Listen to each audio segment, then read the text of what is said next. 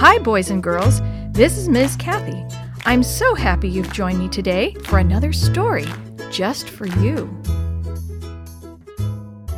The Dress Sandra Wore to the Wedding by Ivy R. Doherty. Grandma Erickson was about the most comfortable person anyone would want to have about the place.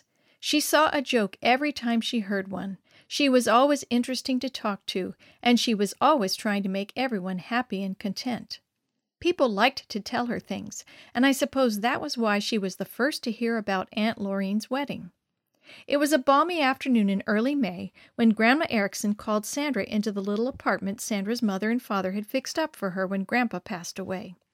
The clouds were vapor wisps that day, and the wind carried exciting perfumes from trees and grass and flowers. Grandma's dainty curtains were sailing on that same breeze when Sandra seated herself beside Grandma Erickson's rocker. "The wind feels as though something new and wonderful is about to happen," Sandra said dreamily. "I wish whatever it is would hurry up." "You certainly have a good nose," Grandma laughed. "Something exciting is about to happen. I have the information firsthand, and I have been given the privilege of passing it on. Seeing you are my only granddaughter, I think I'll start with you."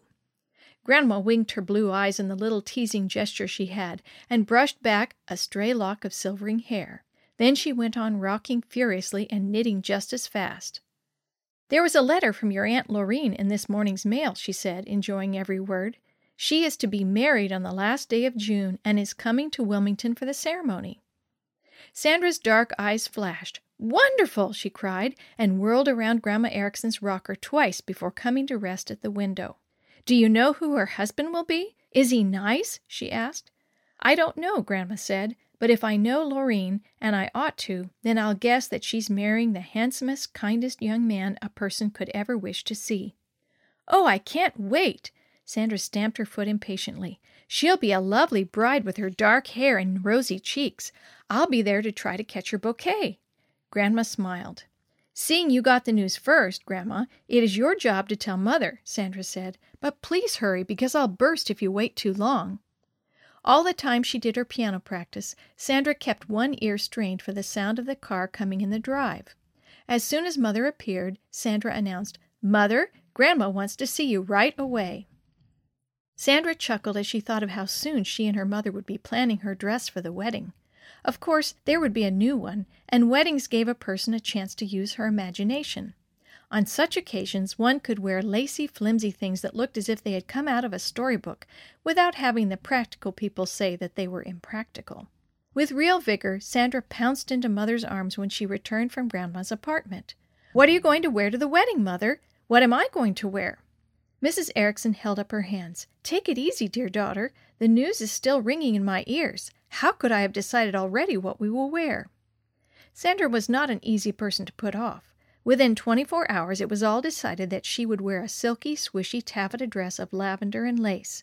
And within the next 24 hours after that, just about every girlfriend Sandra had knew about the lavender dress.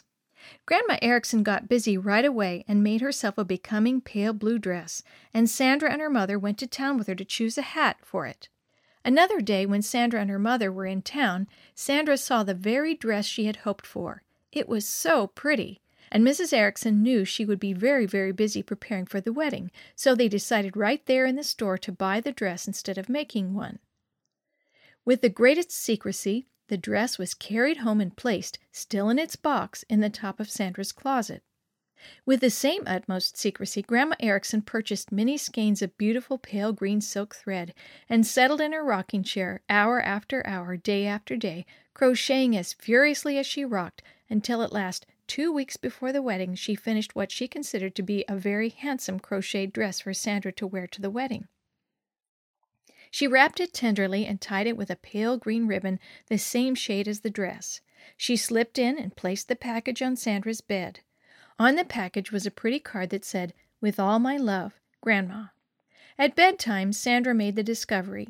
She opened the package quickly, not knowing what to expect. She pulled out the dress and examined it with a mixture of gratitude and dismay. It was wonderful of Grandma to spend so much time on her, but where, oh, where could she wear such a dress? It was so old-fashioned. The girls would die laughing if they saw her in it. They would think she was up to some prank just for fun. Grown-up people would think her mother had gone back to her childhood to imagine up such a monstrosity. Then she saw Grandma's note pinned to the hem. It said, "For my best girl to wear at her aunt's wedding. See you the last of June." Sandra tossed the dress on a chair and dived headfirst for her pillow. What a problem! She'd never faced a dilemma like it. She lay still for many minutes. When she was sure Grandma had gone to bed, she slipped downstairs to find her parents. She carried the dress over her arm. She handed the note she had found on the hem to her mother, who in turn handed it to Father. The words couldn't help escaping Mother's lips. "Oh, dear."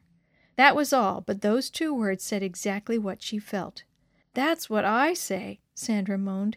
"Can you imagine me wearing that thing to a wedding?" If Sandra was dismayed, Mother was equally perturbed. She looked to Father for some ray of hope, but he had none. "Don't worry," she told Sandra. "Let us sleep on it."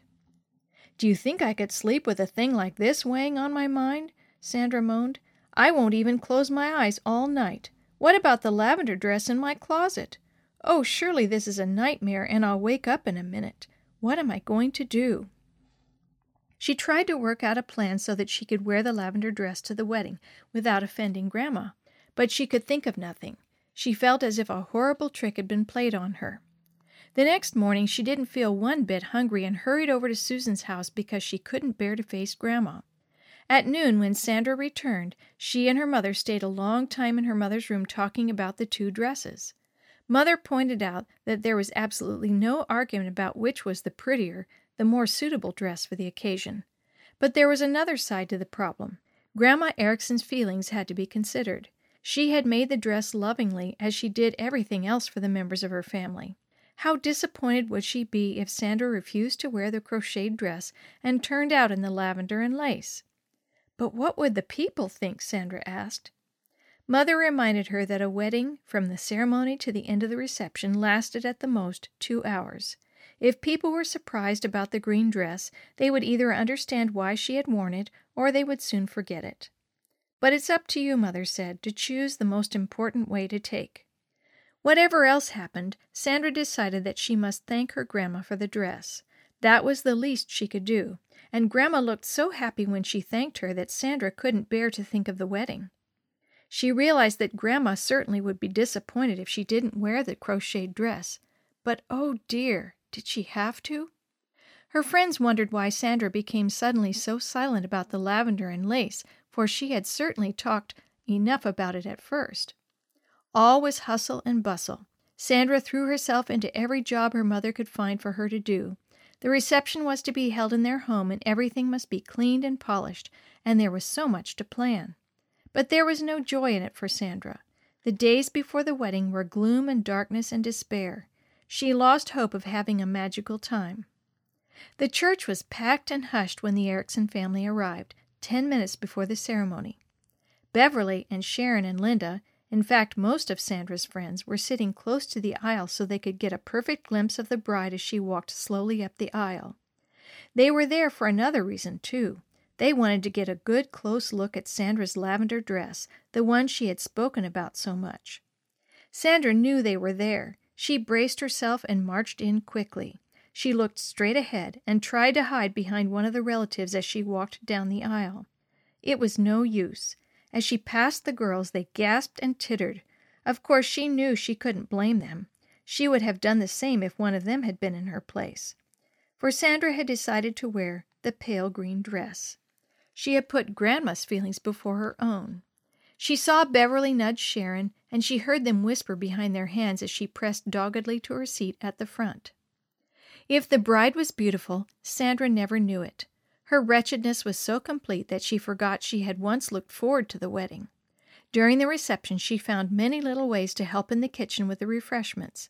Then she slipped away and babysat with the tiny children who might otherwise have been in the way. When finally the last guest was gone and Grandma was safely resting in her room, Sandra raced upstairs and pulled off the dress. She hung it in the closet and slammed the door, half hoping it would never open again. She threw herself on her bed and burst into tears. When at last the humiliation was washed from her soul, she felt much better. There was, however, one more thorn that would surely prick her flesh in the morning. The girls would want to know about the lavender and lace. Could she hope that they'd understand? She wasn't sure if she ever wanted to see those girls again. Her mother came in to say good night, and they went over the events of the wedding. At last, Mother said, "The proudest moment of my day was when I saw you come out of your room in the dress your grandma made for you. You looked to me much more beautiful than any bride. Grandma will never know all you went through, but I shall always remember." Sandra had no way of knowing that her mother let the story of the green dress leak out to the mother of one of Sandra's best friends. She was very surprised when Beverly said to her, some days later, "Sandra, I don't know how you did it, but you were really wonderful wearing that dress for your grandma's sake. I'm proud that you are my friend."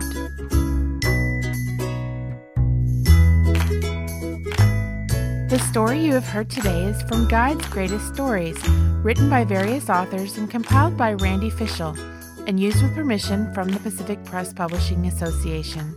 If you're interested in any other books published by the Seventh-day Adventist Church, please visit AdventistBookCenter.com or call 1-800-765-6955.